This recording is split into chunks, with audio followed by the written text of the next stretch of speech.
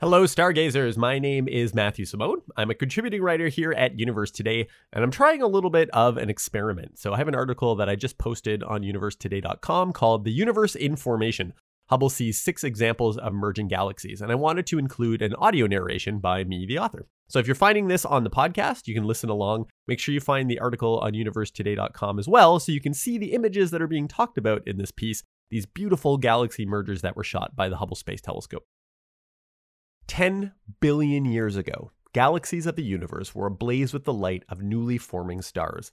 This epic phase of history is known as cosmic noon, the height of all star creation. Galaxies like our Milky Way aren't creating stars at nearly the rates they were in the ancient past. However, there is a time when galaxies in the present can explode with star formation, when they collide with each other. This recently published collage of merging galaxies by the Hubble HIPEC survey, or Hubble Imaging Probe of Extreme Environments and Clusters, highlights 6 of these collisions, which help us understand star formation in the early universe. An international research team led by Dr. Angela Adamo studied these 6 Hubble targets, captured between 2008 and 2020, to understand star formation rates in the chaotic conditions of galaxy collisions. Ancient star-forming galaxies are not distorted and twisted like the mergers we see in the local galaxy. They are large disk galaxies we're more familiar with, but these local collisions serve as a nearby laboratory, replicating conditions of the early universe. The Milky Way creates between 1.5 to 3 solar masses, mass of our own sun, worth of stars each year. Colliding galaxies can create upwards of 100 solar masses per year. These 6 mergers are all in various stages of collision. Galaxies, for all their hundreds of billions of stars, are mainly empty space. It's actually possible for 2 galaxies to merge and yet no 2 individual stars collide with each other. Rather, galaxies pass through one another several times until they finally coalesce. Eventually, the nuclei of both galaxies merge to become one larger galaxy, an epic cosmic dance routine over billions of years. Earliest in the merging phase are NGC 3256, 3690, and 6052, with 3690 still showing 2 distinct galactic nuclei. NGC 34, 1614, and 4194 are the most advanced, with NGC 34 at the final stage of coalescence. The 6 targets chosen are within 80 megaparsecs, where Hubble can resolve large star-forming clusters within each of the colliding galaxies. For photography nerds, resolution scales for the closest of the 6 targets are 6 parsecs per pixel, while the more distant are 10 parsecs per pixel. Light years and light years in one tiny point of light. The targets were selected because they are oriented face-on, meaning Hubble can scan the entire surface of the galaxy for star-forming clusters.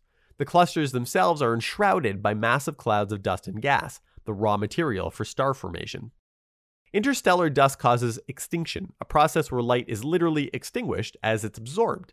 However, star-forming clusters are powerful sources of infrared light and a particular red light known as hydrogen alpha, created by young massive stars blasting hydrogen gas with their intense radiation. Both infrared and hydrogen alpha can cut through the shroud to be observed by Hubble. Merging galaxies are ablaze with infrared light. Classified as luminous infrared galaxies, they are brighter in infrared than the entire light spectrum of other galaxies. The image data from Hubble is processed to isolate star-forming clusters by age and mass, filtering out both foreground stars from our own galaxy and the light of distant background galaxies. Researchers discovered enormous star-forming clusters within the merging systems, far larger than found in our own galaxy. The largest young star clusters in the Milky Way can reach tens of thousands of solar masses.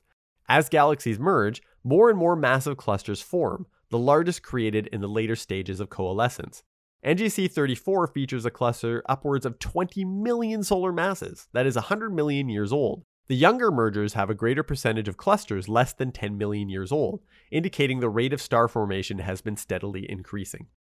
The raw material to form stars is interstellar hydrogen gas. Galaxies contained a greater abundance and density of this gas in the past, which was consumed during cosmic noon. Hydrogen remains in galaxies like the Milky Way, but the gas isn't nearly as concentrated, resulting in lower rates of star formation and smaller star clusters. The merging galaxies create tidal forces through gravity that funnel this remaining gas into high-density, concentrated regions, resulting in massive star-forming clusters and a cascade of star formation, a starburst. The researchers designate a radius in each merger called R80, where 80% of star formation is occurring. Within that 80% radius, the mergers are the most efficient at forming star clusters. This radius also contains the youngest star clusters, around 10 million years old. As these clusters age, they are displaced by the tidal forces of the collision and drift to different regions of the galaxies. While the Milky Way doesn't feature massive young clusters of stars, our galaxy does have very large old clusters of stars, known as globular clusters. The largest we've observed in the Milky Way is called Omega Centauri, which contains about 10 million stars, weighing in at 4 million solar masses, that are billions of years old. The origin of globular clusters is not entirely known, but they are thought to originate from the Milky Way's own collision with other galaxies in the past or formed during cosmic noon. The HIPEC researchers suggest that the young, massive star clusters observed in these mergers may evolve into globular clusters, and call on future research to study this possibility. The team also recommends revisiting these 6 mergers with the upcoming James Webb Space Telescope, which will see infrared targets with even more resolution and sharpness than Hubble. The Milky Way is also destined for a future merger when it collides with our neighboring Andromeda galaxy to become Milkomeda? We have 4.5 billion years to come up with a better name. The merger will trigger our own future surge in star formation. Anyone around in the Milky Way will see the sky transform with the glow of giant star-forming clusters across the entire galaxy.